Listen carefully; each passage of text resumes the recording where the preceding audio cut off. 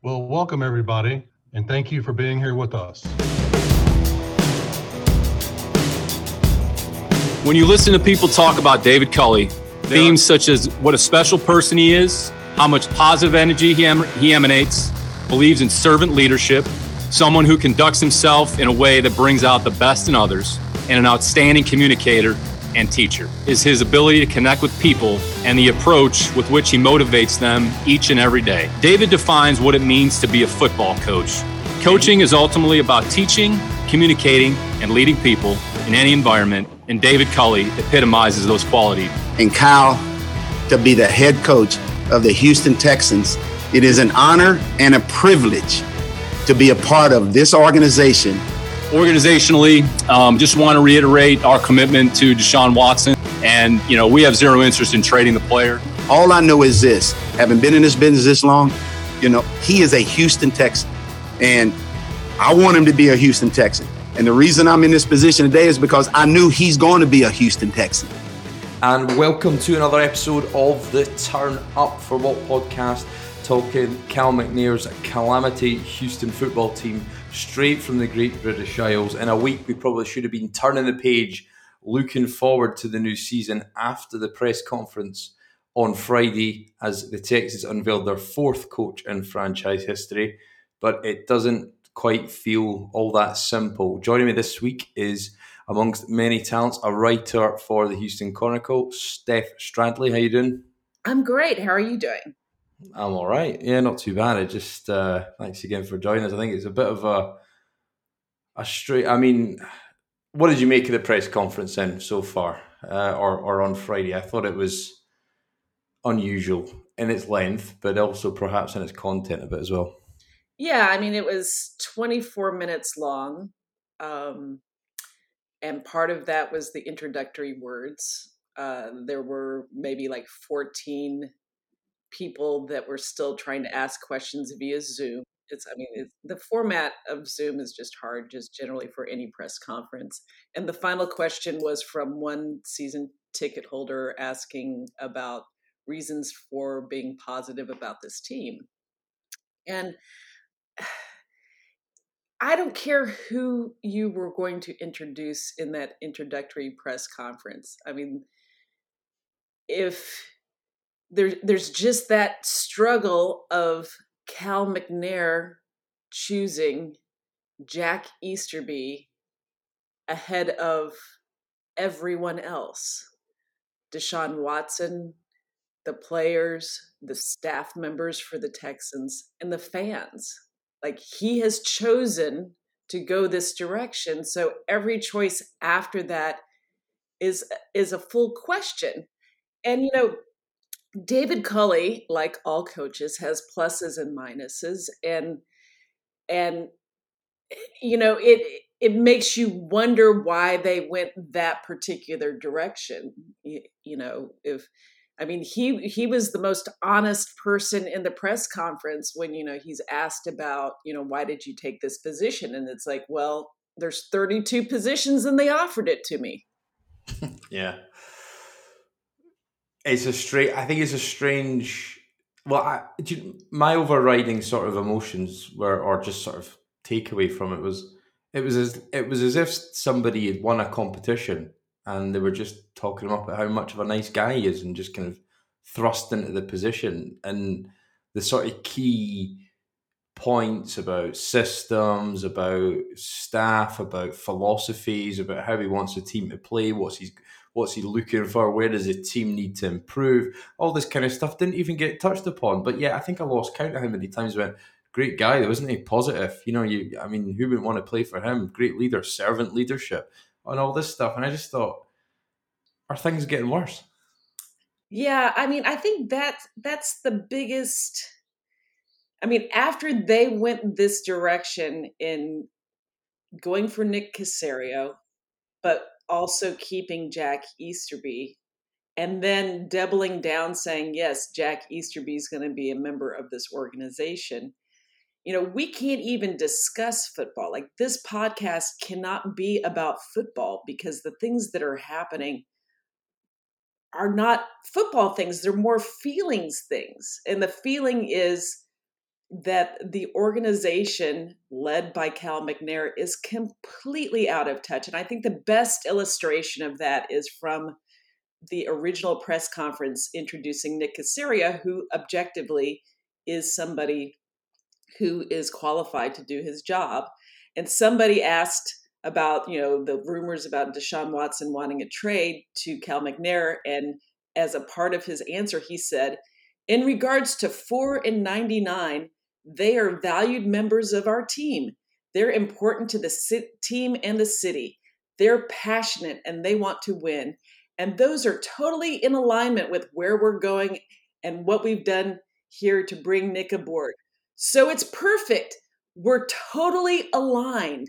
Like, how can you have that point of view after everything that's gone on, other than just the sense of toxic positivity, which I mentioned in my last piece, which is being a positive person is an asset to you. Having a positive attitude is an asset to you. But toxic positivity is that feeling where you dictate everybody should be positive and happy about things, and affirmatively ignore the harm that you have caused and affirmatively ignore external reality.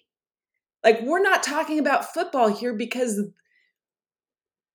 we don't even have a shared sense of what the direction for the team should be, other than this kind of like, hey, if we made this big mistake in January, but if we keep on hiring as many nice and kind people as we can, that somehow that will just fix things, that season was past and this season's a new thing, and we just won't acknowledge any of the problems that we have.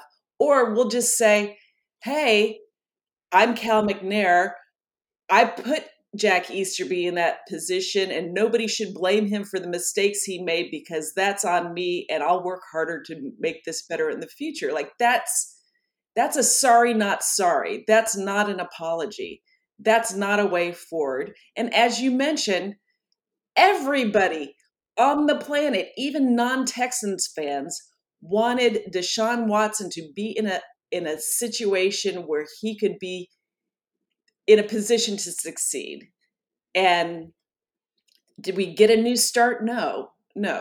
It seems like they've doubled down on the Jack Easterby vision, which is, hey, let's just stay positive and ignore the past and just see that as an opportunity for growth and servant leadership, and ignore everything that's bad.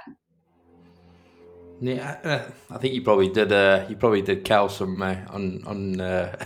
you probably get too much good delivery there, Steph. I think that probably given that quote, I think he wouldn't be. He's not as inspiring as that.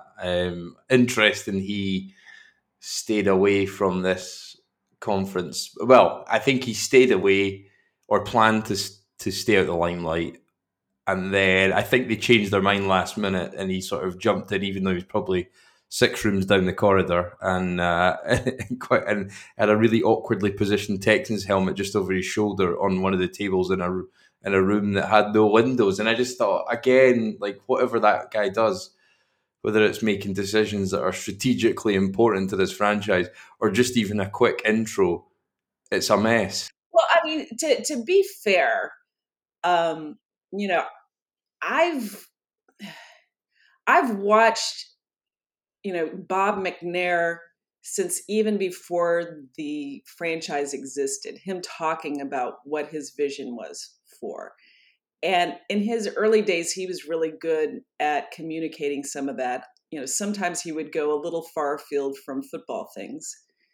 But as the years progressed, sometimes he would say things that he shouldn't be saying because they don't help you with winning, or they expose your behind the scenes thinking. And in the first press conference, it was clear that Cal McNair took that tendency and then put it on top of things. Like, everything he has said publicly so far has made things worse. So to make the choice of him not speaking at the second press conference is probably better, because even the second press conference is completely insulting to the people whose concerns about last year were not addressed. And so I can't imagine Cal McNair making that situation better when in the first press conference, with Nick Caserio, he's, saying, hey, this is a great day for celebrating, and 4 and 99 are totally aligned. I mean, that's not helpful. The paternalistic comments that have been in most public discussions are not helpful. I don't know if there's any words that could be said that would be helpful. The process of hiring the GM is well documented, and we'll maybe come on to Easterby in a bit. But I kind of have an overriding sense of confusion with Nick Caserio in his role. And I know he's only been in the building a couple of weeks. He was dealt a shorthand without a doubt in terms of the way in which he was hired. He was not on an even footing, just like David Culley isn't, and they're going to have that sort of uphill against the grain battle for the entire time, however long they last in their 5 and 6 year contracts they've signed respectively. But I don't know if I'm out of kilter or just wrong here, but I just have expected a bit more from Caserio in terms of the coach he'd hire and in terms of just how he's kind of handled the whole process. And again, you don't expect Cal to, you're talking about recognising the wrongs because he's just not capable or he's too arrogant or a mix of both perhaps. But I just keep going back to the thought that Caserio could have done more. And no more so than hiring a coach, rather than just trying to be a fixer. We're in a mess and this is a kind of nice guy to steer us through, or just get the best damn football coach you can hire. Yeah. I mean, that was one point of view. It's like, okay, fine, people don't like this, but if you end up getting a good head coach out of the mix, then all is forgiven, right?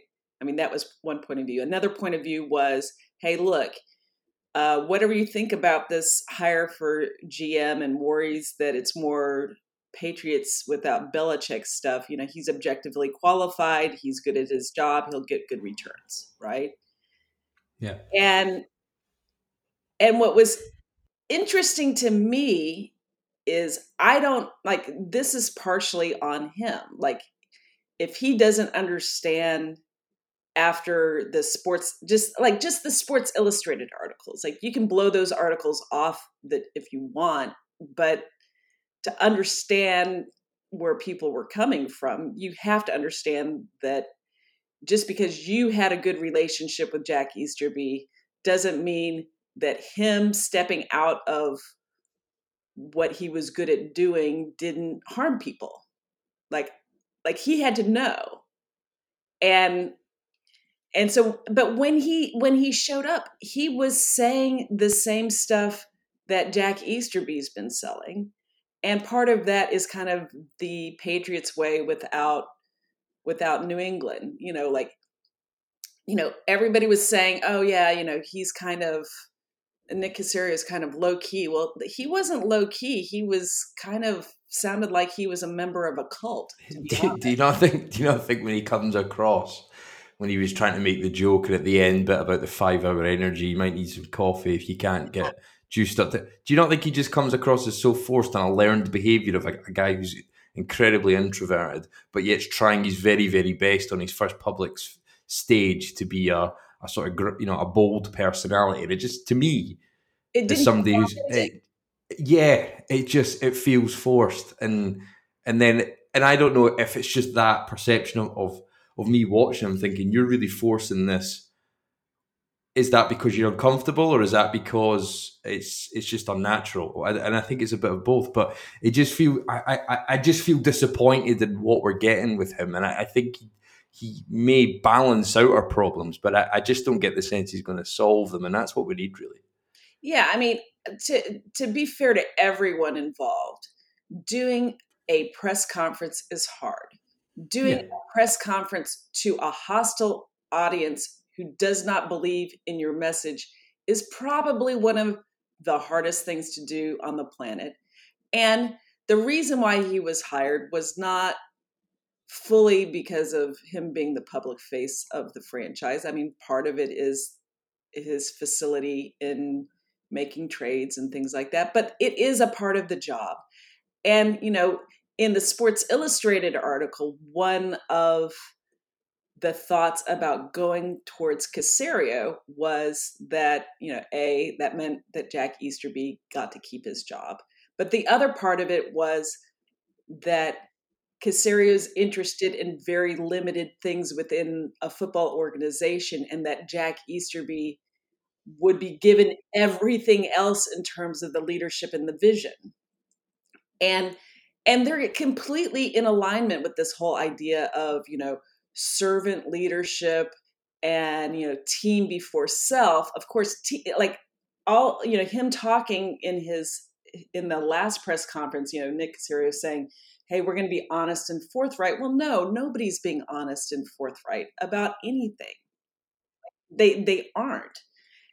And so, I mean, it sounds like a cult. Like, hey, if we just maintain positive vibes, then everything will be good, despite other people not being all in on our vision. And the other part about this is,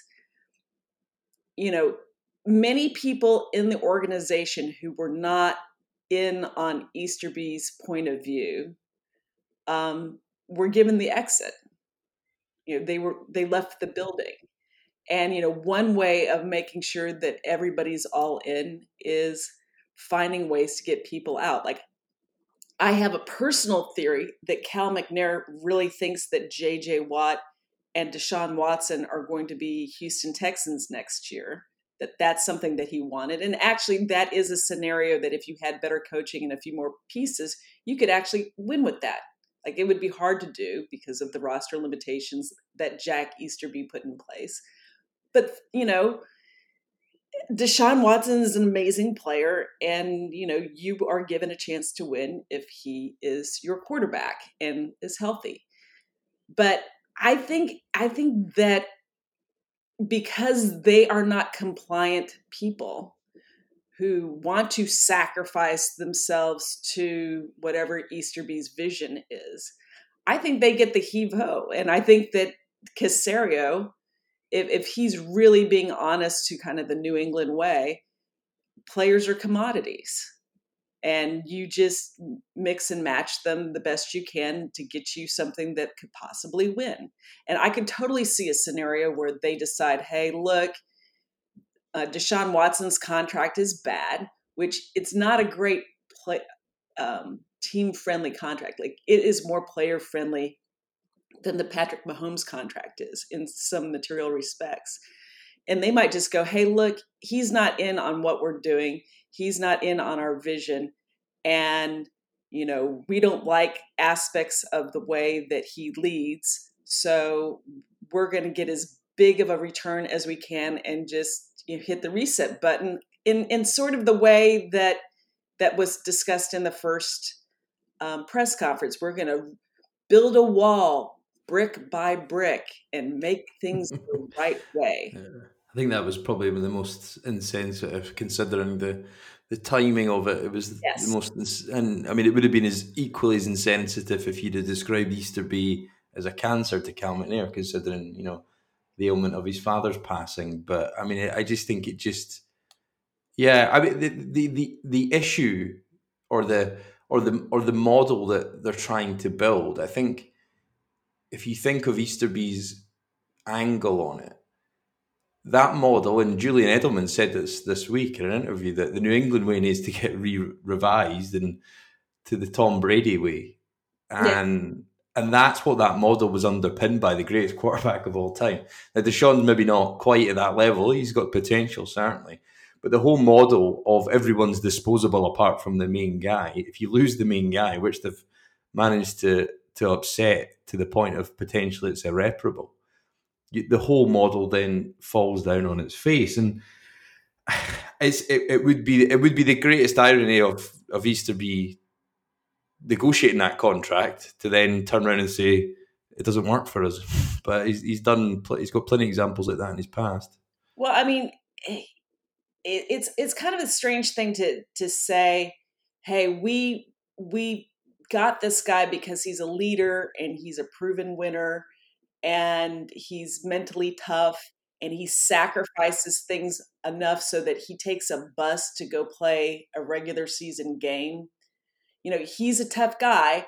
And then to say, but you need to be servile to Jack Easterby.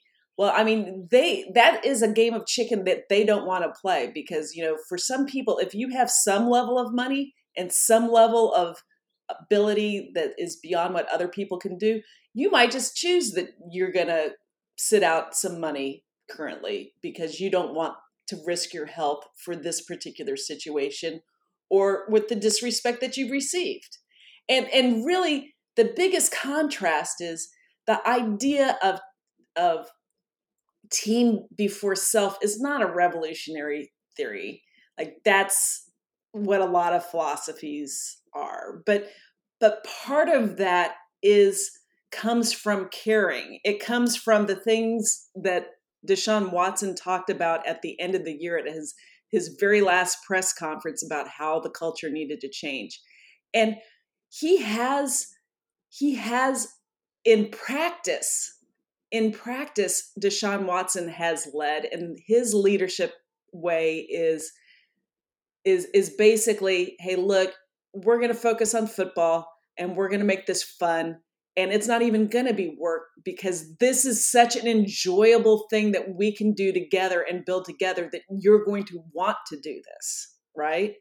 That's his leadership style. That's how a lot of leaders are. The way that Jack Easterby's doing things is, this is how I see the world and how people should live their lives, and I'm going to put that on you. At least that's what it looks like from the outside, and that is not an appealing way to lead. Yeah, I think I don't know where the end point is, and if that is the departure of Watson, then we're very much on that path. My sort of kind of, well, I think if you take the first point, I think of it all, that of a rarity for them, they've acknowledged the public outcry at Easterby's involvement, told everybody he's not going to be involved in it. And look, I don't know why his name wasn't brought up in the press conference again, probably because it was too short, and probably should come back to that. But yeah. But if you see the reports of Lance Zierlein puts out there speaking to football people, he's very much involved, and then probably the worst bit of it all was and I'm pretty sure you sent this out as well, that there was a Colts reporter overheard agents at the Senior Bowl talking about Easterby, sending manic messages to players and agents and their mums or whoever it was. And he just comes across a bit of a crazed individual. And that's the guy who's meant to be representing this franchise in its quest to acquire the best talent to go and win a championship. But the latter part of that just is completely undermined by the perception. So they've effectively lied publicly again when you said, it was all about honesty and it was all about the team. And actually, it's all lies, isn't it, really? It's not. It doesn't mean anything. And it just feels like either they can't see it or they can't do anything about the implosion. That one man seems to be able to bring the whole thing down at once. And for the life of me, I can't understand how and why that's been allowed to happen. Well, I mean, I think part of it was alluded to in the Sports Illustrated article, which is that Cal McNair has been relying on the wrong sounding board, and that some of his sounding boards have went away. Like the death of Bob McNair was very, very difficult. Very difficult. It was a difficult time.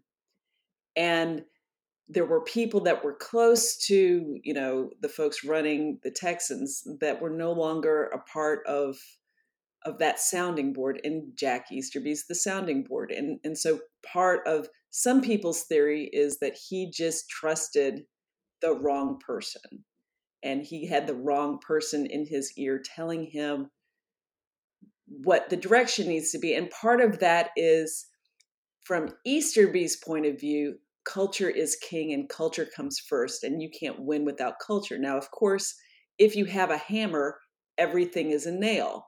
And really, if you look at the whole history of the Houston Texans, the biggest issue that they've had is not having the right and broad football experience so that people can trust the direction of the team. That, like, hey, like you know of all sorts of leaders of teams where when they say something and they say this is the reason why we did it, it totally makes complete sense. And you're like, okay. Or even if you don't agree with it, you understand the reasoning. With what's happening right now, we're not talking about football. We're talking about people legitimately asking the question, is the Houston Texans being run as a cult? Yeah. That's crazy. But the decision making that they've been making is crazy. You have one employee that can do things that Houston Texan fans have been waiting for decades for a quarterback as good as Deshaun Watson. And leadership has gone specifically out of their way to alienate him and to alienate the players on the team. And we don't root for Cal McNair. We don't root for Jack Easterby. We're supposed to root for players. So why are they alienating their own product? It's stunning. And part of that, I'm guessing, is that Deshaun Watson is not compliant in the ways that they would like him to be compliant. Let me ask you a question, right? When David Culley outlined the scene of he went and spent some time at the McNair household, do you think Jack Easterby was in that house at the same time? I don't know.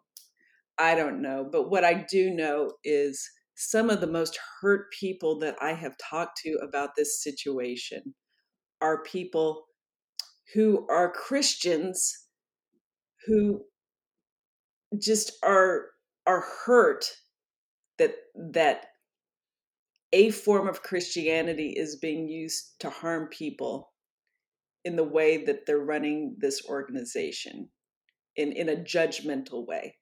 Other people that I've talked to who are not Christians, like I spoke to somebody who's a Muslim and he goes, is there not a place for people like me in this organization? Now, I don't know that that's the case, but the idea that we even have to ask these questions is stunning to me. And the reason why it's stunning is it is clear Cal McNair picked Jack Easterby over Deshaun Watson and wants people to be fine with that. And that's insane. Yeah, and I think the fact that people are questioning if, the scenario, if we're going to draft Wilson from BYU and he's a Mormon, is that an issue for the team? And the fact that it's even a conversation probably speaks to the deep levels of issues that faith is entrenched in a bad way in this organization. More importantly, this organization's decision-making progress. It's a difficult notion, I think, for people to get their head around and try and understand exactly why. But Cal, I've always thought Cal could have chosen Easterby. If you want to take it in that angle, he could have chosen it, but just done it in a way that was smart. And I think that's the difference between him and his father. His father had business acumen, ability to influence people. He obviously did, because he got a franchise here and he beat LA to do it. And so he could influence people and get an outcome that he desired. His son just seems completely clueless in that, and it's baffling in many senses. Well, I think part of it is, I think that he's trying to do what his father did in saying, hey, we want to win, but we also want to win with the right guys that people can root for. And that's not a terrible point of view. I mean, the whole idea of right guys and all that. Yeah, the right way. Yeah. That's a debate for a different time. But if you look at everything that Cal McNair has done since Easterby has been with the team, many of those things are not things that Cal McNair would have done. For example, Cal McNair would not have fired Brian Gaine after such a short period of time. Bob McNair would not have installed a GM by committee structure because in a very specialized world like the NFL, you need to have a professional GM who's good at that. Bob McNair would not have put a non-football person as named GM. Bob McNair would not have fired somebody that early in a season, especially if all the offensive coaches barely had their own NFL experience other than, as it related to the head coach. I mean, all the things that Deshaun Watson has gone through since his time with the Texans has been very, very difficult. There's very few quarterbacks who could kind of deal with that situation, much less thrive under that situation.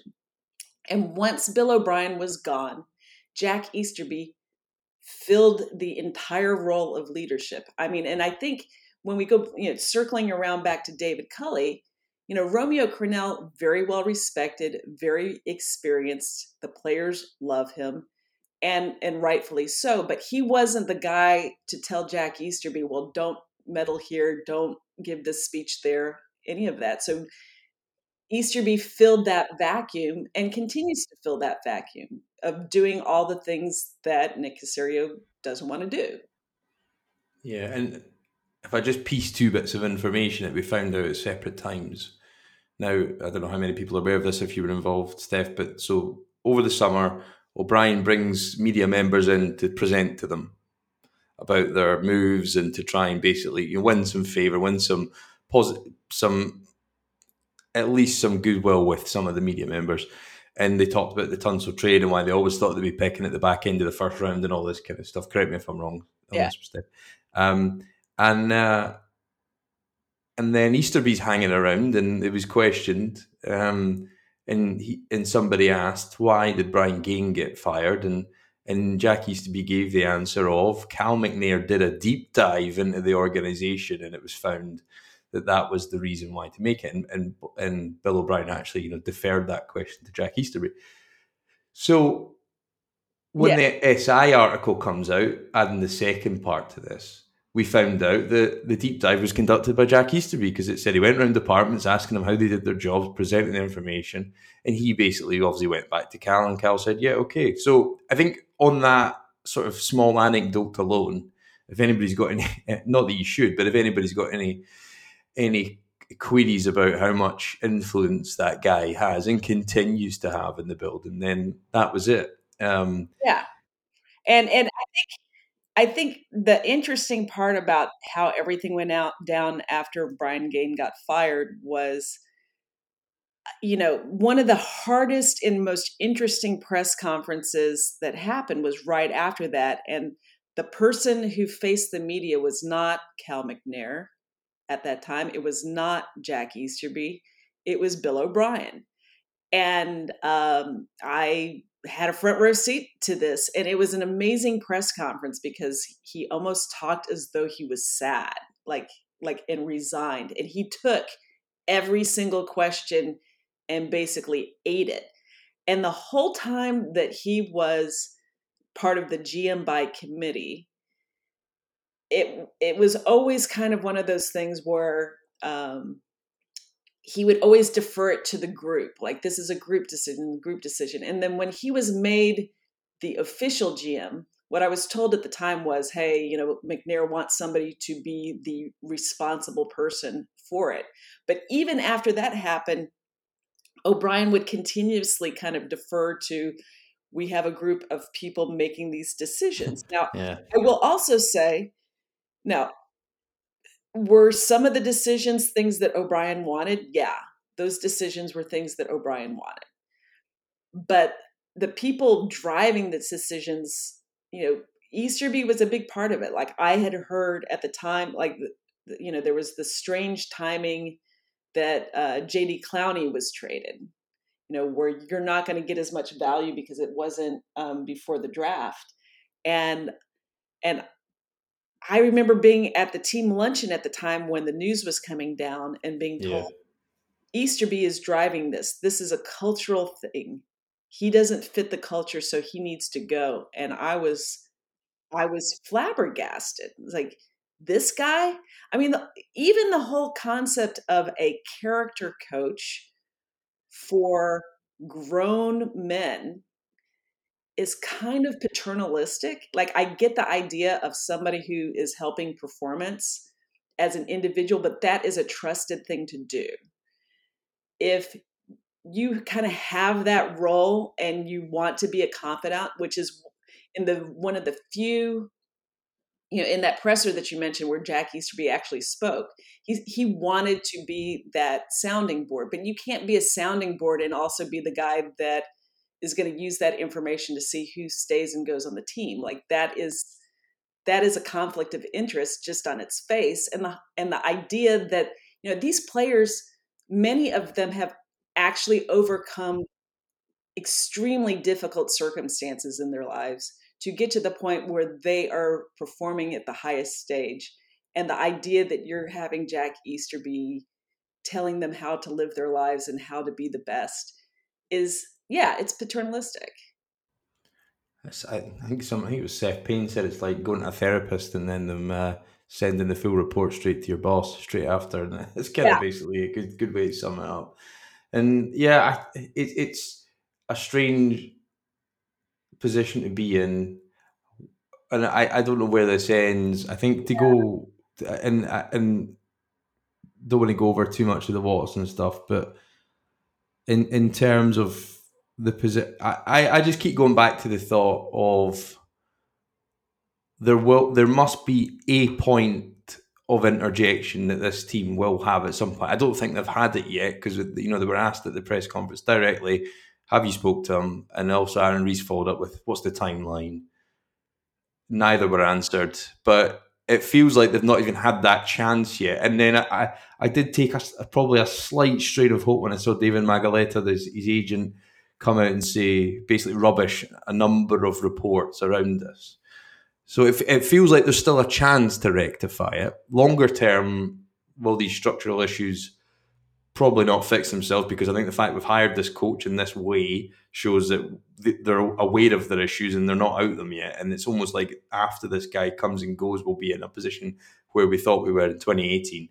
But it felt like on that sort of rubbishing of reports from his agent that there is maybe a chance still to turn this around. And of course, there's always a chance. How small that chance is, I don't know. What's your sense of it? Well, I mean, it's absurd that we're even having the conversation because I don't think that Deshaun Watson has played his best ball, and yet he has played some of the best ball I've ever seen. Even, just generally, not just in Houston. Like he has done some plays of things that I have never seen before. So it's absurd that we're even having to have this conversation.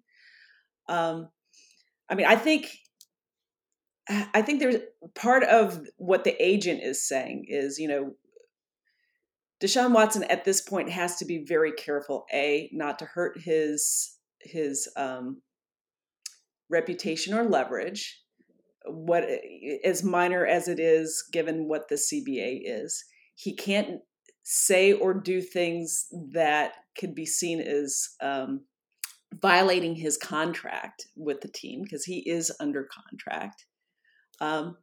At this point, Deshaun Watson is having a deserved vacation, so we're still pretty early in this process, but his highest value, if he is to be traded, would be before the draft. So you are not having a lot of time to be dealing with this.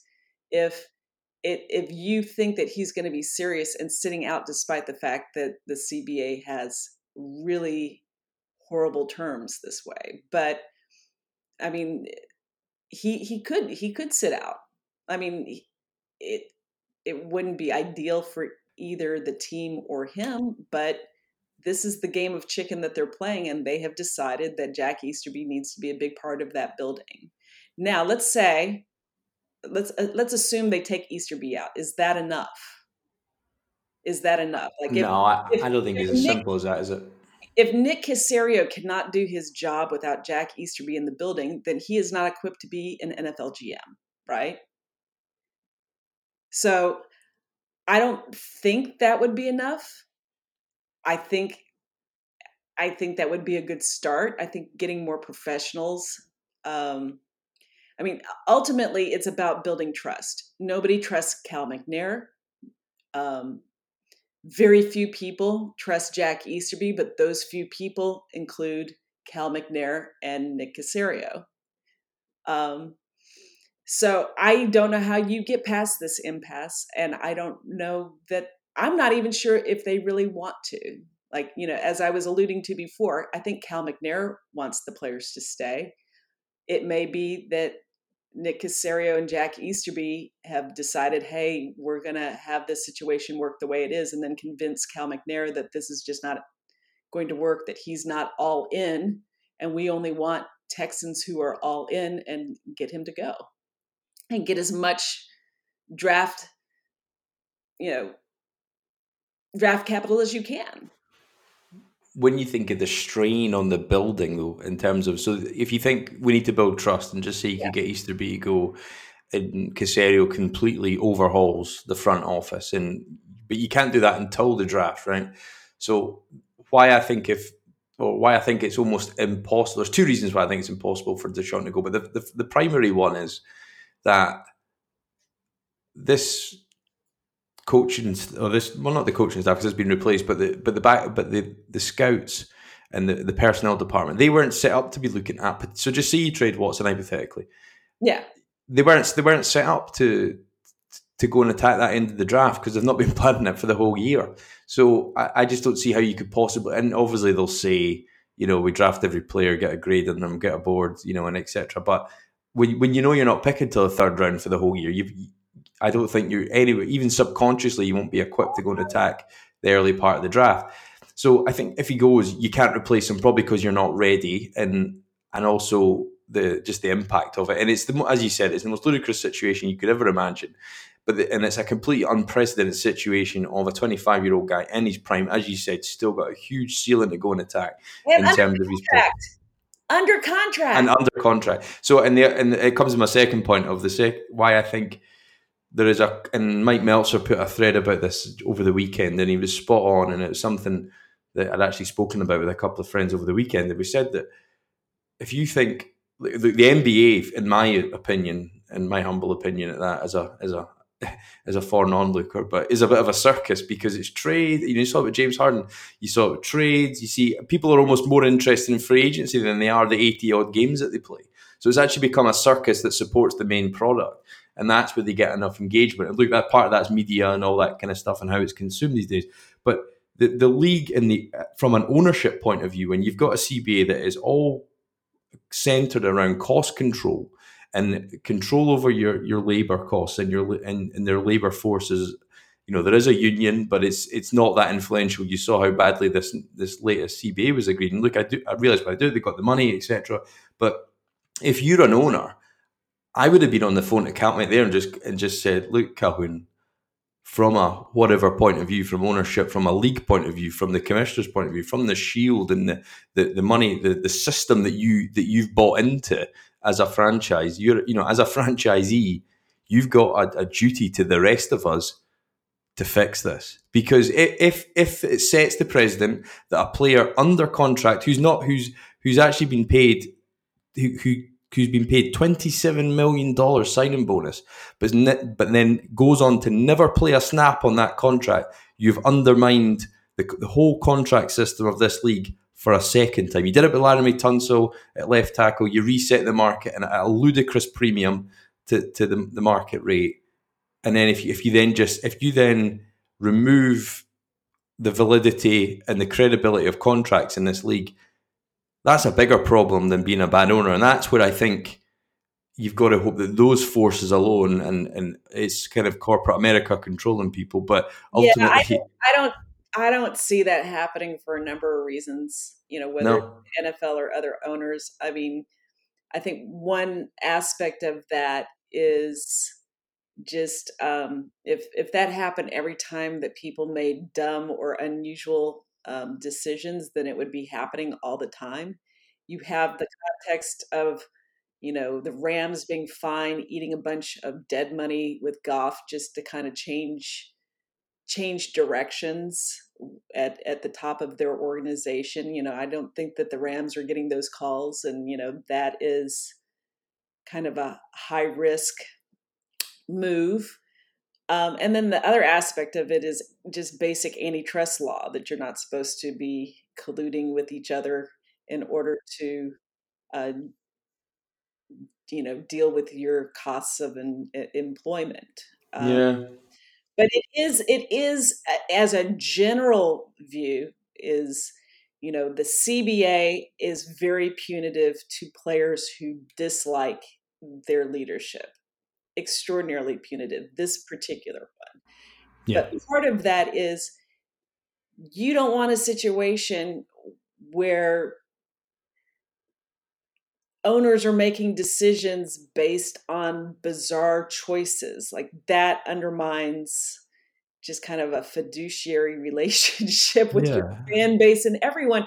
And, even as a separate side point, I think the Texans leave so much money lying on the ground, mostly because they almost have a sense that the tough thing is the right thing to do. And if you get blowback, that just shows how righteous your cause is.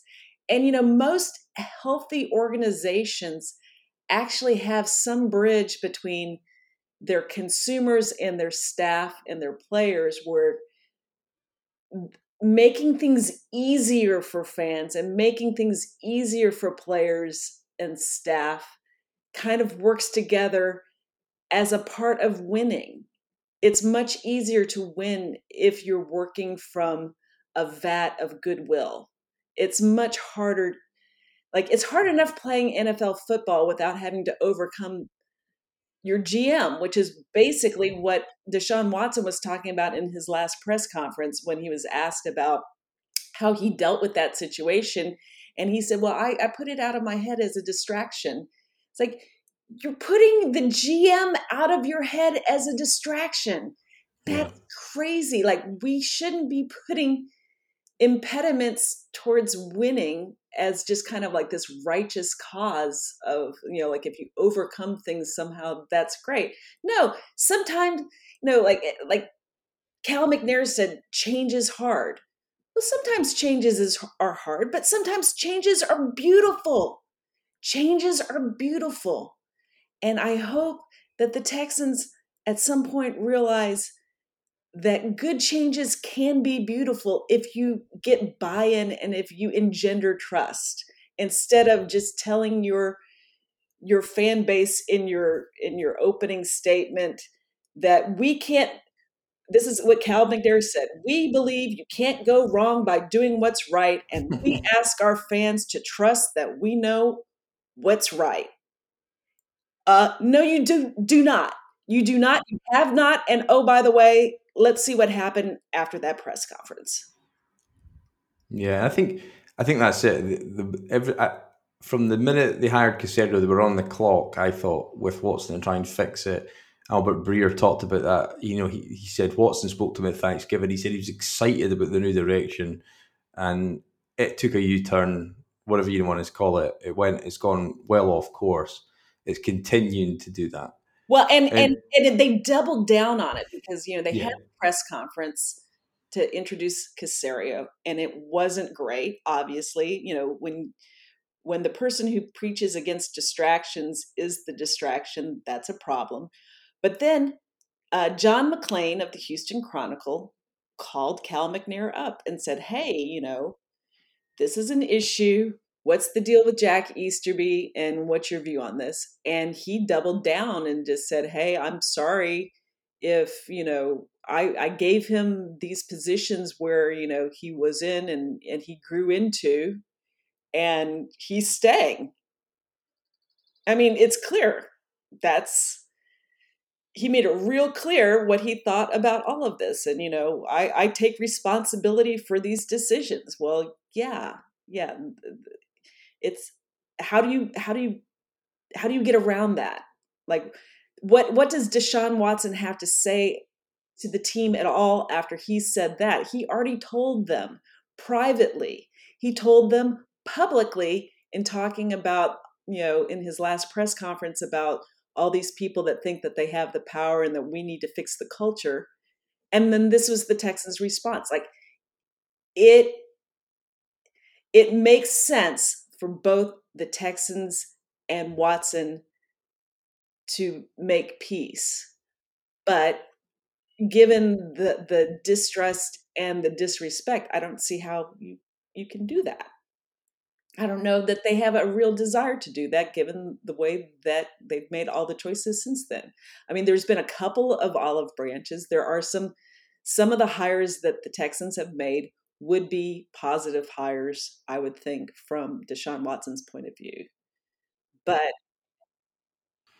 yeah, but again, do you not think like Tim Kelly? Okay, I know Mike Devlin was, vast majority of the run game set protections. Anything pretty much to do with the line wasn't even sitting with Tim Kelly. So Tim Kelly's not even had a full season of being a fully fledged OC. I know a couple of teams were interested in him, but is that not an example of a guy who oversaw the worst running attack in the league, showed an inability to fix it all season, but you're keeping him because it's an olive branch? You've not even done the right thing there, in my opinion, because you've just tried to placate Watson in a way that actually isn't good for your football team either. Well, I mean, Tim Kelly, like everybody, I'll give him pluses and minuses. The plus in the Tim Kelly basket is, Deshaun Watson likes him. Another plus in the Tim Kelly basket is if you talk to him, you could see how in the future he might be a good head coach. He's a charismatic person. Another plus in the Tim Kelly basket is, you're going to be changing the rest of your offensive staff around in a way that might be helpful. Like, for example, they haven't figured out the offensive line stuff yet or the running backs coach, but they have picked up Pep Hamilton, which is a great hire if you're looking for any kind of hope in the way that the hires are. Like, the idea is that David Culley is the CEO of the team and is going to get the best group of people he can together to come up with a collective way of having the team go forward. And I think the bar was set so low, I think, wasn't it, under O'Brien, that the coaching ability and experience. So they've obviously made a conscious effort to go and get experienced guys. Lovie Smith, which I'm not too sold on, if I'm honest. I think it's almost the defensive equivalent of O'Brien, of somebody running an outdated scheme and you've not got the players for it. So I think we'll be watching a defense, maybe a better coach, but I don't think it's going to improve personnel wise. So I can see what they're trying to do, but I come back to the point of if you were doing this process in the truest sense, not we're hiring a coach because we've made a mess of this and we think this guy can be effectively a patsy for some of our bad years here. Yeah. Why is he not hiring his own staff? Because I've just seen that Frank Ross has been hired as the special teams coordinator. It's come up since we started talking today. They've hired a secondary coach from Philadelphia. Again, all experienced guys, 100%.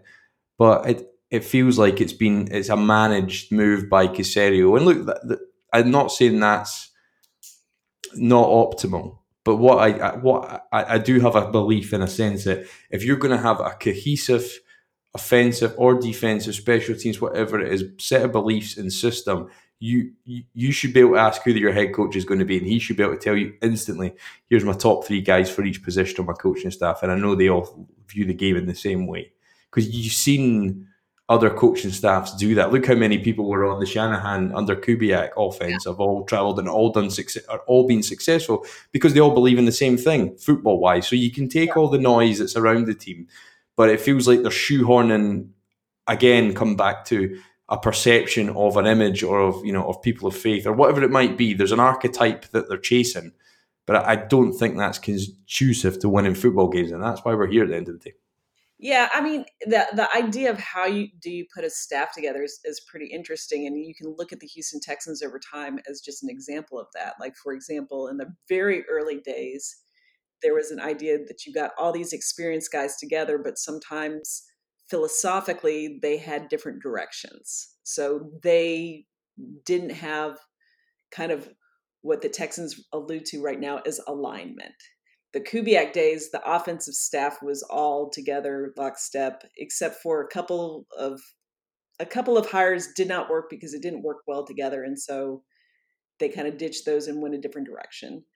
And then under the O'Brien staff, it was basically everybody on the offensive staff was very lean, kind of like New England. And it was just friends of O'Brien. These guys were grad students, or, I've known this guy since, Georgia Tech. That was always a classic one, isn't it? Yeah. So this looks kind of like a combination of different things. And you can't really say necessarily that David Culley's against any of these choices or that they're not aligned, because I don't really know that. And on the defensive side of things, it's such an offensive league that I'm not sure how many great defensive coaches are available for teams, because there isn't defense anymore and you're not allowed to play defense. So, I mean, what that staff lines out to be, is going to be a big deal because they don't have the roster. These guys better be very good teachers because they don't have the roster and they don't really have the capital to get the roster. So it's at this point, it's hard to be kind of all in on this, like other than kind of looking at this as just a sociology experience and keeping your emotions out of it, because it's hard to root for people who are doing things to run off the best quarterback that you have seen, even if that means they get another promising quarterback, like whoever is the next Texans. If Watson is gone, it doesn't feel right, and it's going to be hard on those people. Like, they are making things affirmatively hard on the staff with the leadership choices they've made. And maybe they just go, hey, we're going to keep our head down and work. But the world doesn't have to be that way. Like, you can actually put things together in a way that's positive and connected to your fan base and connected to your staff members, and doesn't make every staff member's job more difficult. Like, can you imagine selling tickets right now? Well, that's the thing, isn't it? I think because last year under COVID, and it was reduced capacity, and in all likelihood is going to be that this year in some form or another. I'm not that close to. Actually, I can tell you the answer on this. I'll go for it. Yeah, out on it. They are making plans as though they're having a regular season. So when they send out ticket invoices and whatnot, it's delayed maybe a little bit, but they are making actions as though there's going to be a real season. And then we'll change things if it turns out not to be. Because they took that approach last year, didn't they? And it was quite obvious. I mean, the public policy and healthcare and that whole dynamic is so different to where I live. So it's very different here. But what they did last year, actually, the Texans were very good with this. They were the first teams to announce that, hey, if you're not feeling cool about COVID and all that, you can either get your money back for your season tickets or you can defer it to the next year. And they were one of the first teams to do that. And then later in the season, they came up with a plan to have socially distant pods throughout the stadium with limited capacity. And that's the approach that they took. But this upcoming year, they are expecting for people to pay up their season tickets and to keep their PSLs. And if things change, they will change down the road. And if you have specific issues with COVID or things that you're concerned about, they want you to contact them. But I mean, every element of working for the Houston Texans right now is difficult because of this ugliness. And it's going to stay ugly until it's not ugly. And that could be a long time, no matter what happens. Yeah, you feel for like the media staff who just been put out a jot for weeks on end, and every time the team does, you can get quite a clear temperature check of the comments that they get. But while I was mentioning the stadium, and if you were to give me $100 to bet, would it be full capacity or not? I would go against not, but I might be wrong. Because the world's got to get back to normality somehow. I think certainly from where I live, I would very much doubt that I'll be able to attend. Well, I'm in doubt if I can even be able to travel to Houston, far less go to a football stadium. So that's where it comes in for me. Until you know that first bit, then the second bit of mass gatherings and stuff. But anyway, we're not. This is not an epidemiologist podcast. But my point was going to be that, is that the only way that Cal goes, something's not right here? We've had 25,000 season tickets cancelled. They don't care. They've never cared. Like, basically, over the history of the team, they have made some fan unfriendly decisions. Now, some of those could be justified from a football perspective. And there was never a time that most people thought, hey, the people running this team are bad. Now, there were some people eventually that were like, hey, look, this O'Brien thing, I don't feel comfortable supporting that direction. But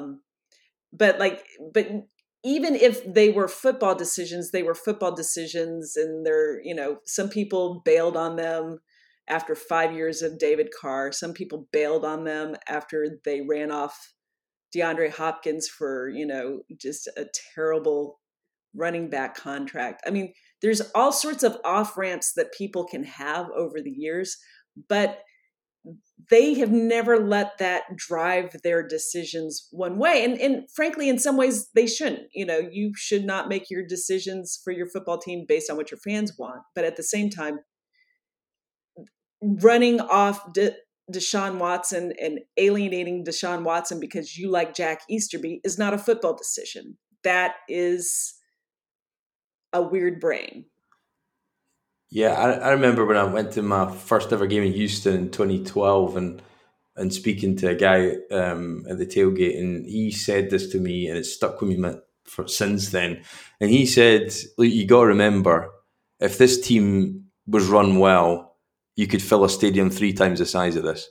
Oh, yeah. And it's so true, isn't it? Because the market's just big enough for the cracks in their 70,000 tickets to not tell in a way that hits them in the pocket. And he was so right. And I remember that day, because they were just, when you're watching a game and your team is on a different level of the team you're playing.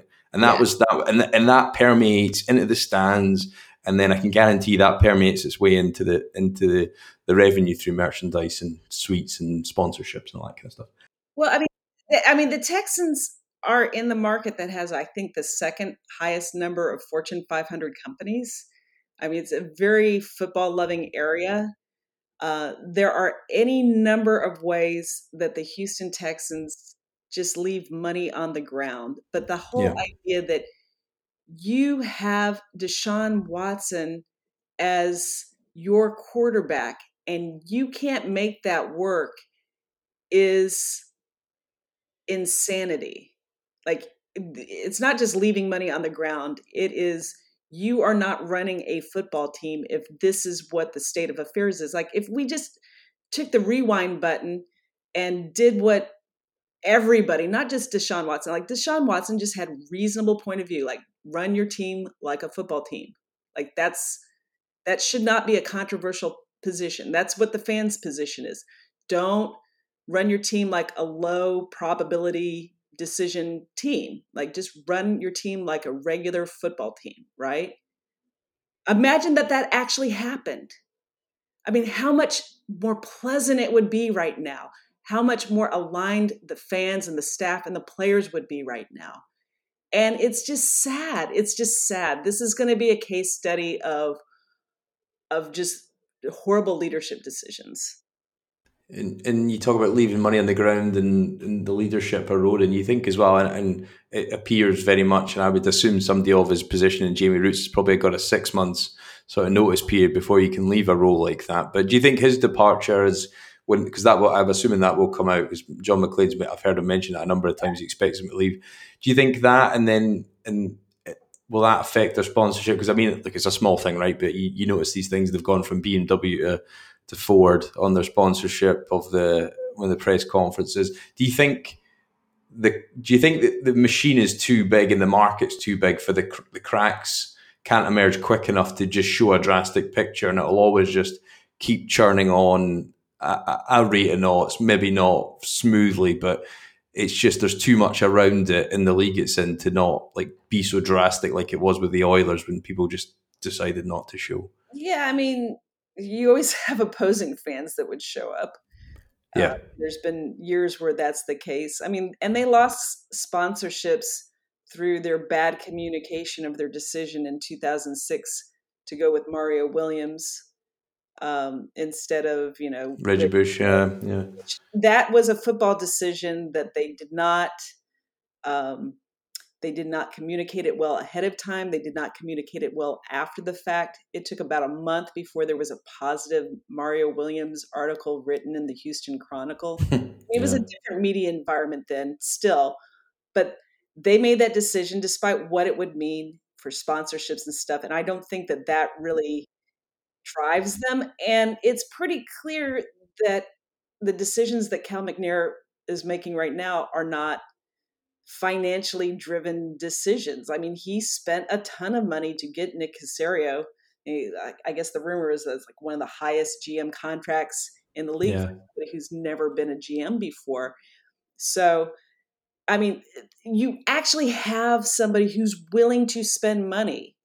He just has the wrong voice in his ear, and it's going to be ugly until it's not ugly. And, some people will off ramp here on their NFL needs. Like there's some people that never got back into the NFL after the Oilers left. There's people that off ramped at different times. But if you mistreat Deshaun Watson or you trade him for whatever you can get for him, that's going to be an off ramp for a lot of people because, and this was such a hard time with the COVID anyway, that people have different financial issues right now. They have been spending their time in different ways, and they've been relooking at the priorities of how they spend their time and money, and, making a choice saying, I care more about Jack Easterby than all of you, and I don't care about how much suffering this causes for a lot of different people. Continuing to support a team in that environment is really hard on people. Like, people don't like to be abused. And so I think part of their messaging now is just like ignoring that reality and just say, hey, we're nice and we're going to, servant leadership and we're nice people and we're caring people and, this is enough. And maybe it is, but it's not going to be that way for everybody. Yeah, I think you're right. I think, in all my experiences, can't quite count how many right now, but of all the, I think all the Sundays that you've been there in person, I think the game sort of gets in the way of a great day with great people and tailgates and all that kind of stuff. And I think it's a cultural thing, isn't it? That probably, if it was in another market, it might have all come tumbling down. And as you said, but for every 10 people that cancel a season ticket or PSL, there's probably another 10, 15 people that either them or their firm will probably take it up. So, well, you shouldn't always have that experience. I mean, I used to live outside of Washington, D.C., and, Redskin fans were all in, and now I guess they're the Washington football fans, but they got abused so long over so much time that, their stadium experience is terrible. Now, the Texans took the approach that as an expansion team, they knew that they could not control that they were going to be good on the field. And so, but what they could control is their game day experience. And they've done that to their maximum, to their credit, because, tailgating was not allowed during Astrodome Oilers times. But there have been years where it's just like, it's like being at a funeral and just hanging out with your friends saying, what kind of horror is going to happen today? And, but it's going to be ugly until it's not ugly. And I hope with all my heart for everybody who cares even one bit about this and just for the market, it's more fun when there's winning football and there's more fun when you can root for the people who are running things. Yeah, I think that's it. And I think it's got, as I said, I just feel like there's another inflection point here where they can bring it back in their favor when it doesn't seem like it's certainly trending in that direction. Well, it's hard. Like, I mean, I lived through a lot of the Oilers days, and, so many of the Bud Adams decisions, you're like, I root for the team. I don't like the owner, but that was more because he'd be cheap or he'd make decisions that were bad. And, like you kind of like held your nose, but you still rooted for your hometown team. Yeah. And that's not fun. It's more fun if you don't have to do that. It's more fun if you trust the direction that they're going and they care about getting your trust and earning your trust. And they don't care about earning your trust right now. They don't care. And you know that because they've shown it. They cut a press conference off because they know they can't take any sharp questions because what they're doing is not justifiable. Yeah, so if we go back to the media conference, I take it you were one of the people waiting in the wings for Yes. the question. What was your question that you had ready? Oh, geez. I was going to just straight out talk about Easterby. Yeah. And just, I didn't even want to rethink of the question. Like I had questions for both of the press conferences. I wasn't called on, and that's fine. I mean, it's not about the media. And frankly, at this point, people are like, well, if they only, didn't fire their PR person, like there's plenty of great PR people with the Texans now.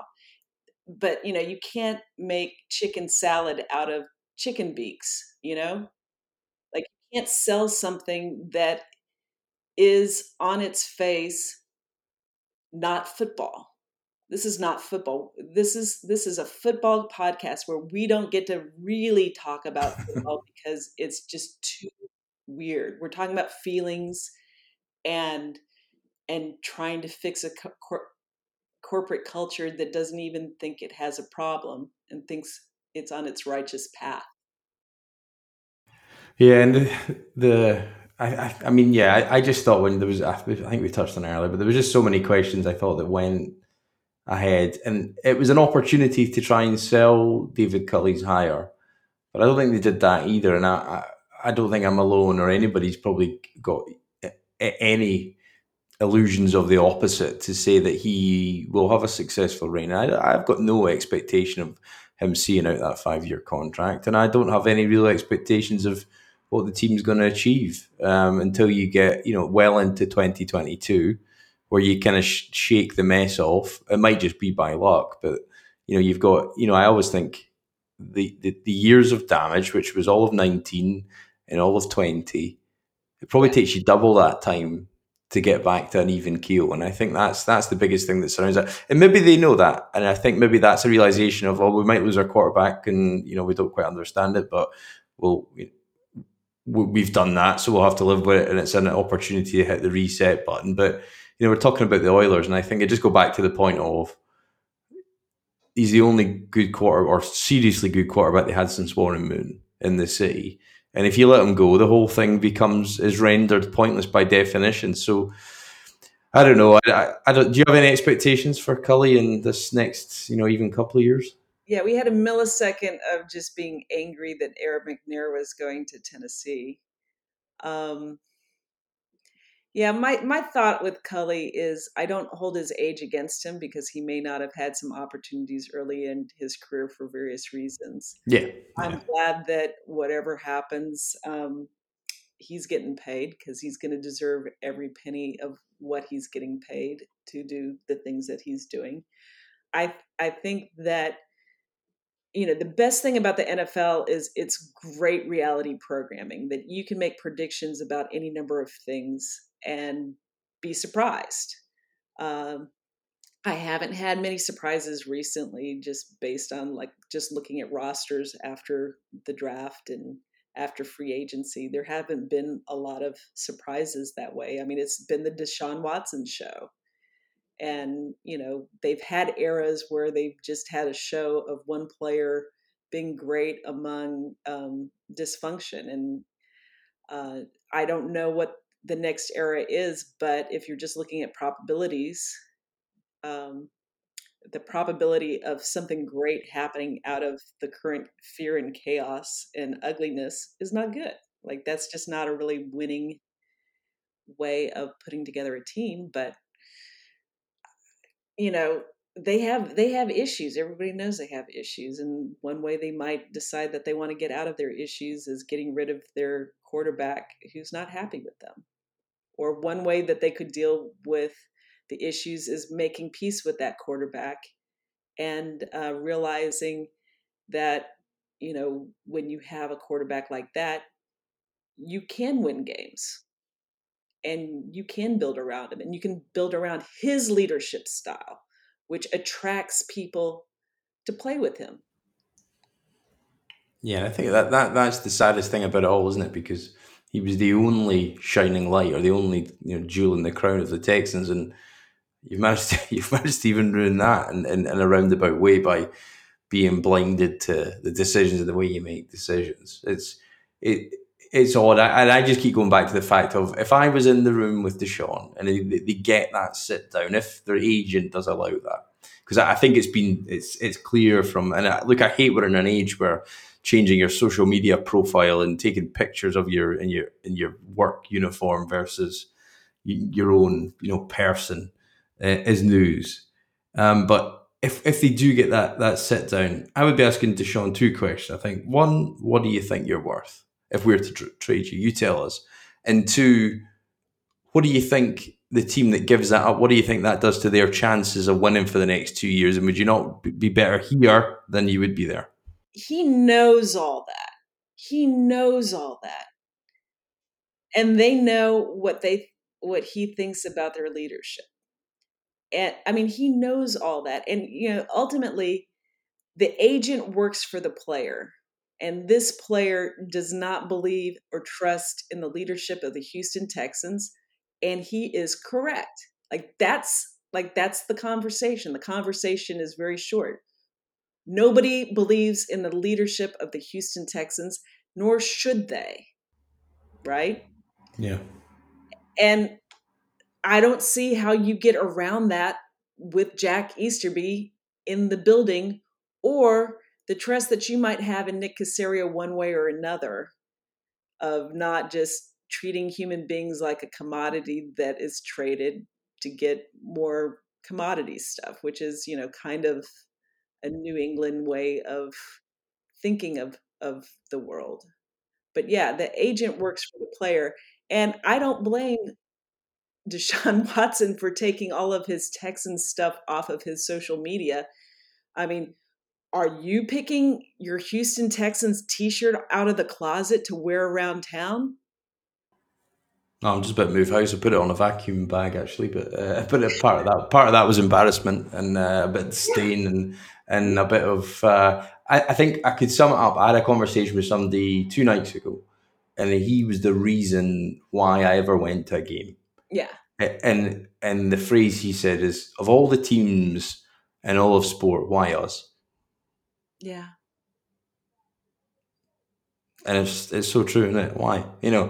And I just hope it fixes itself. I really do. But it just feels like it could go so many ways. It feels like we actually need a full-fledged real miracle. A real miracle. Yeah.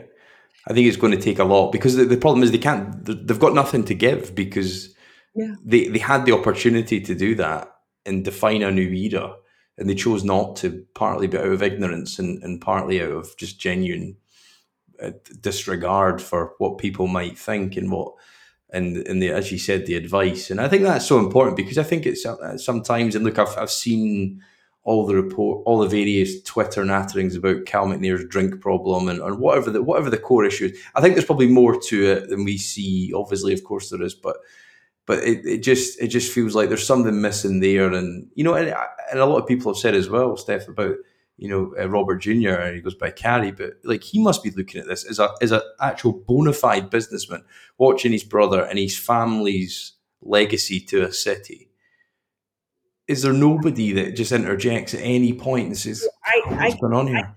I can speak to that. I'm not going to Yeah. speculate about any of that, other than I can just tell you that Bob McNair's death was a very difficult time for a lot of people in that family. But I can tell you, I have talked to various people, and one of the number one things I've heard is like, he has people talking to him. Like, I put out something on Twitter, it's like, hey, does anybody have a friend who can just talk to him? You know, like any Yeah. friend, I'll talk to him and tell him that this is not going to go well. And the feedback I've gotten back is everybody who is in Cal McNair's, you know, circle of people he talks to has told him how this looks and how it is, and this is the course he's chosen. Yeah, because I just can't see I don't know how much that's gone on in the last year. And again, you talk about that COVID element, but when they're in the Post Oaks Country Club and they're sitting there and he's meeting people, and maybe less so now, and maybe he's just less in tune with that level of sort of Houston. Well, it's not even that. Like, you know, all the reports suggest that Deshaun Watson, on behalf of the team, was kind of in Cal McNair's ear, telling him how things needed to be, and he didn't listen to Deshaun Watson. So, like, there's nothing that anybody can say. Like, he's just not listening.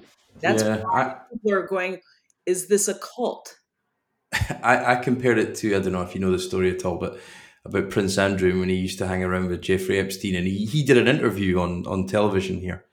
And it was one of the worst. I mean, it made Cal look good. That's how bad it was. Some of his answers were awful. It was one of the worst interviews ever. He was guilty as sin.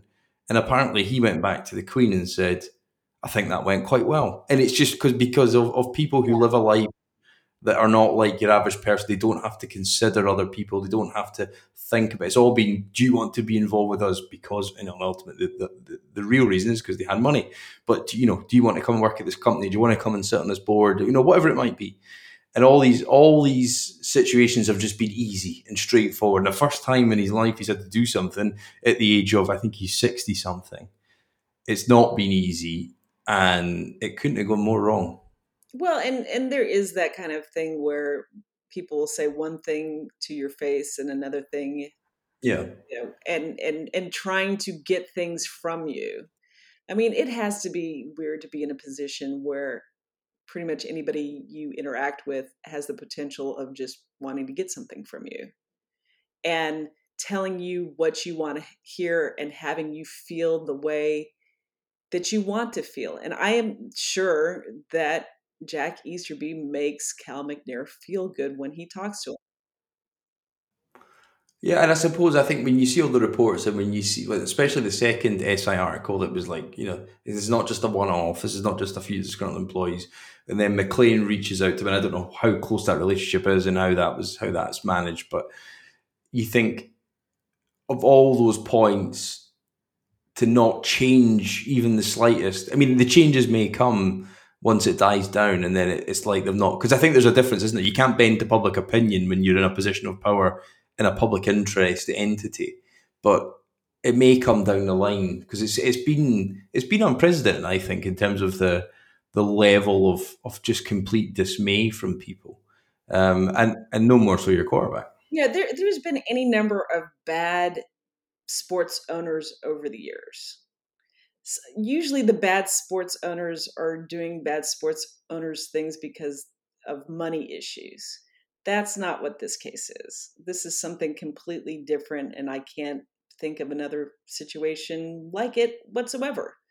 But yeah, I mean, there's been any number of bad owners over the years, and this is a bad owner moment, and either it stays bad or he learns or whatever. I mean, there's any number, like, you know, the past is fixed, but the future has infinite possibilities, and some of them are good and some of them are decidedly bad. And if you think of this off season that we've got coming up, what do you? Because I mean, ultimately, the season for us in terms of, you know, hiring, addressing all the vacant gaps, still got a couple of coaches to hire, but where do you think this team ends up by the time you go through free agency, which is going to be rocky? I would think you're going to go through the draft, and it's time for the players to start reporting. Where do you think this team's at? Yeah, I was invited to be on a football podcast. I'm like, I don't even know who the quarterback's going to be. We know some scheme things, but they don't have the players to run those schemes. I mean, it's most known information would suggest that next year would be very, very bad, but there's still a lot of things that need to be done. It's February the 2nd as we're recording this, but chaos is usually not a great situation, and especially not having your quarterback along with your leadership direction. That, I'm sure, changed some things with which coaches wanted to come here, and which free agents feel good about coming here, and what your direction is in the draft, and how you have to address things. I mean, it changes so many different things not having that your quarterback in the fold. And so, yeah, they're working with not just one hand behind their back, but both hands behind their back and kneecapped, basically.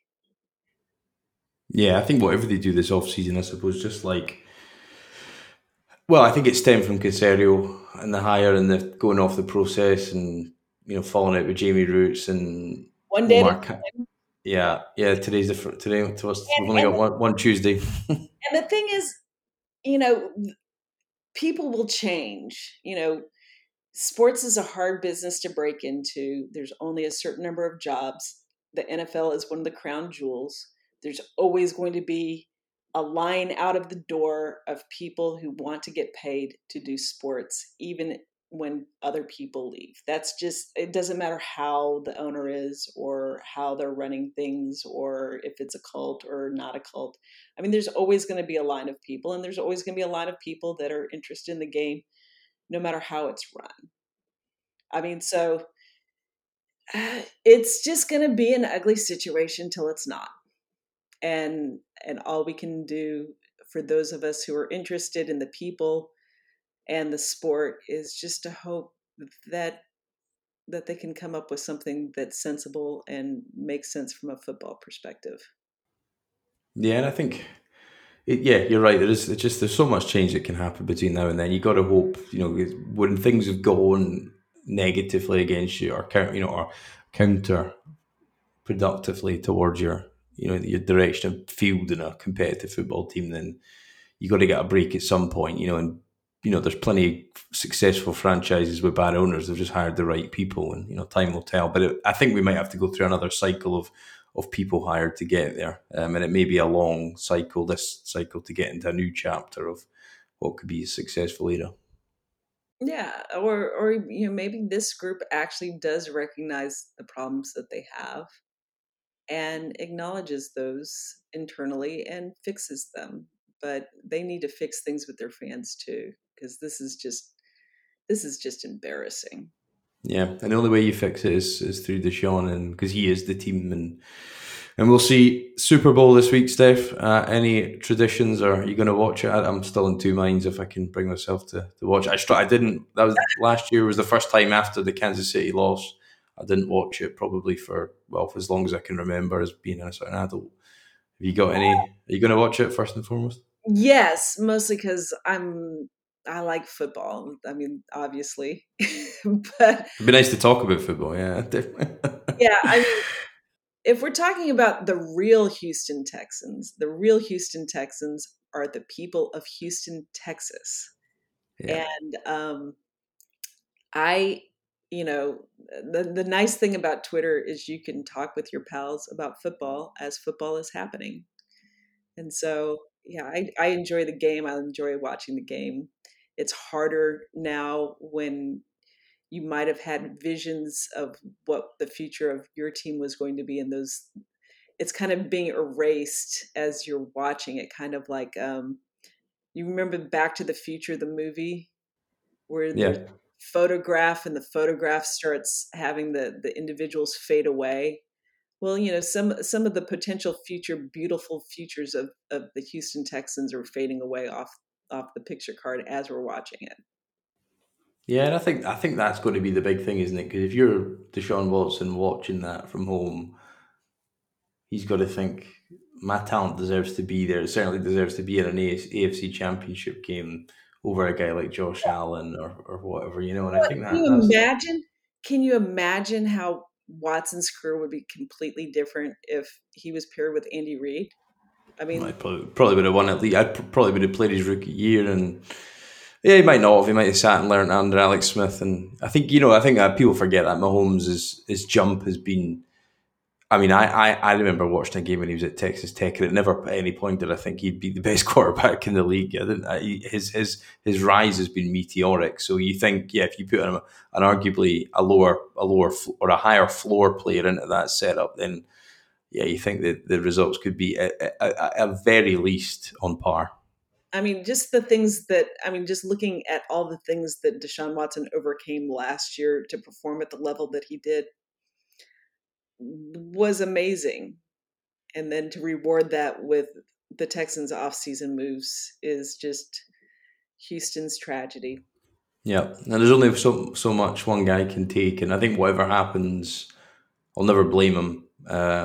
It's the Cowboys opened the door for this, and the agent and the whole team around it will do the best what they think. It's going to be hard to get him out if that is the true aim. If the real aim is to make positive and considered change within the organization, obviously abject of the coaching hire, we're kind of fixed on that for the time being. But if that's the case, then it might be. But I can't see Cal replacing himself as CEO or firing Easterby anytime soon. So yeah, it may have a bleak outlook, but we'll certainly be back to talk about it. Probably going to take a couple of weeks off, being the longest sort of January I think we probably could have envisaged at any point. It should have been talking about the future and what might happen rather than what could have happened and where it's gone wrong. But that is the Houston Texans for us, everybody. So thank you very much again for listening. Steph, thanks again for your time. Really appreciate having you on.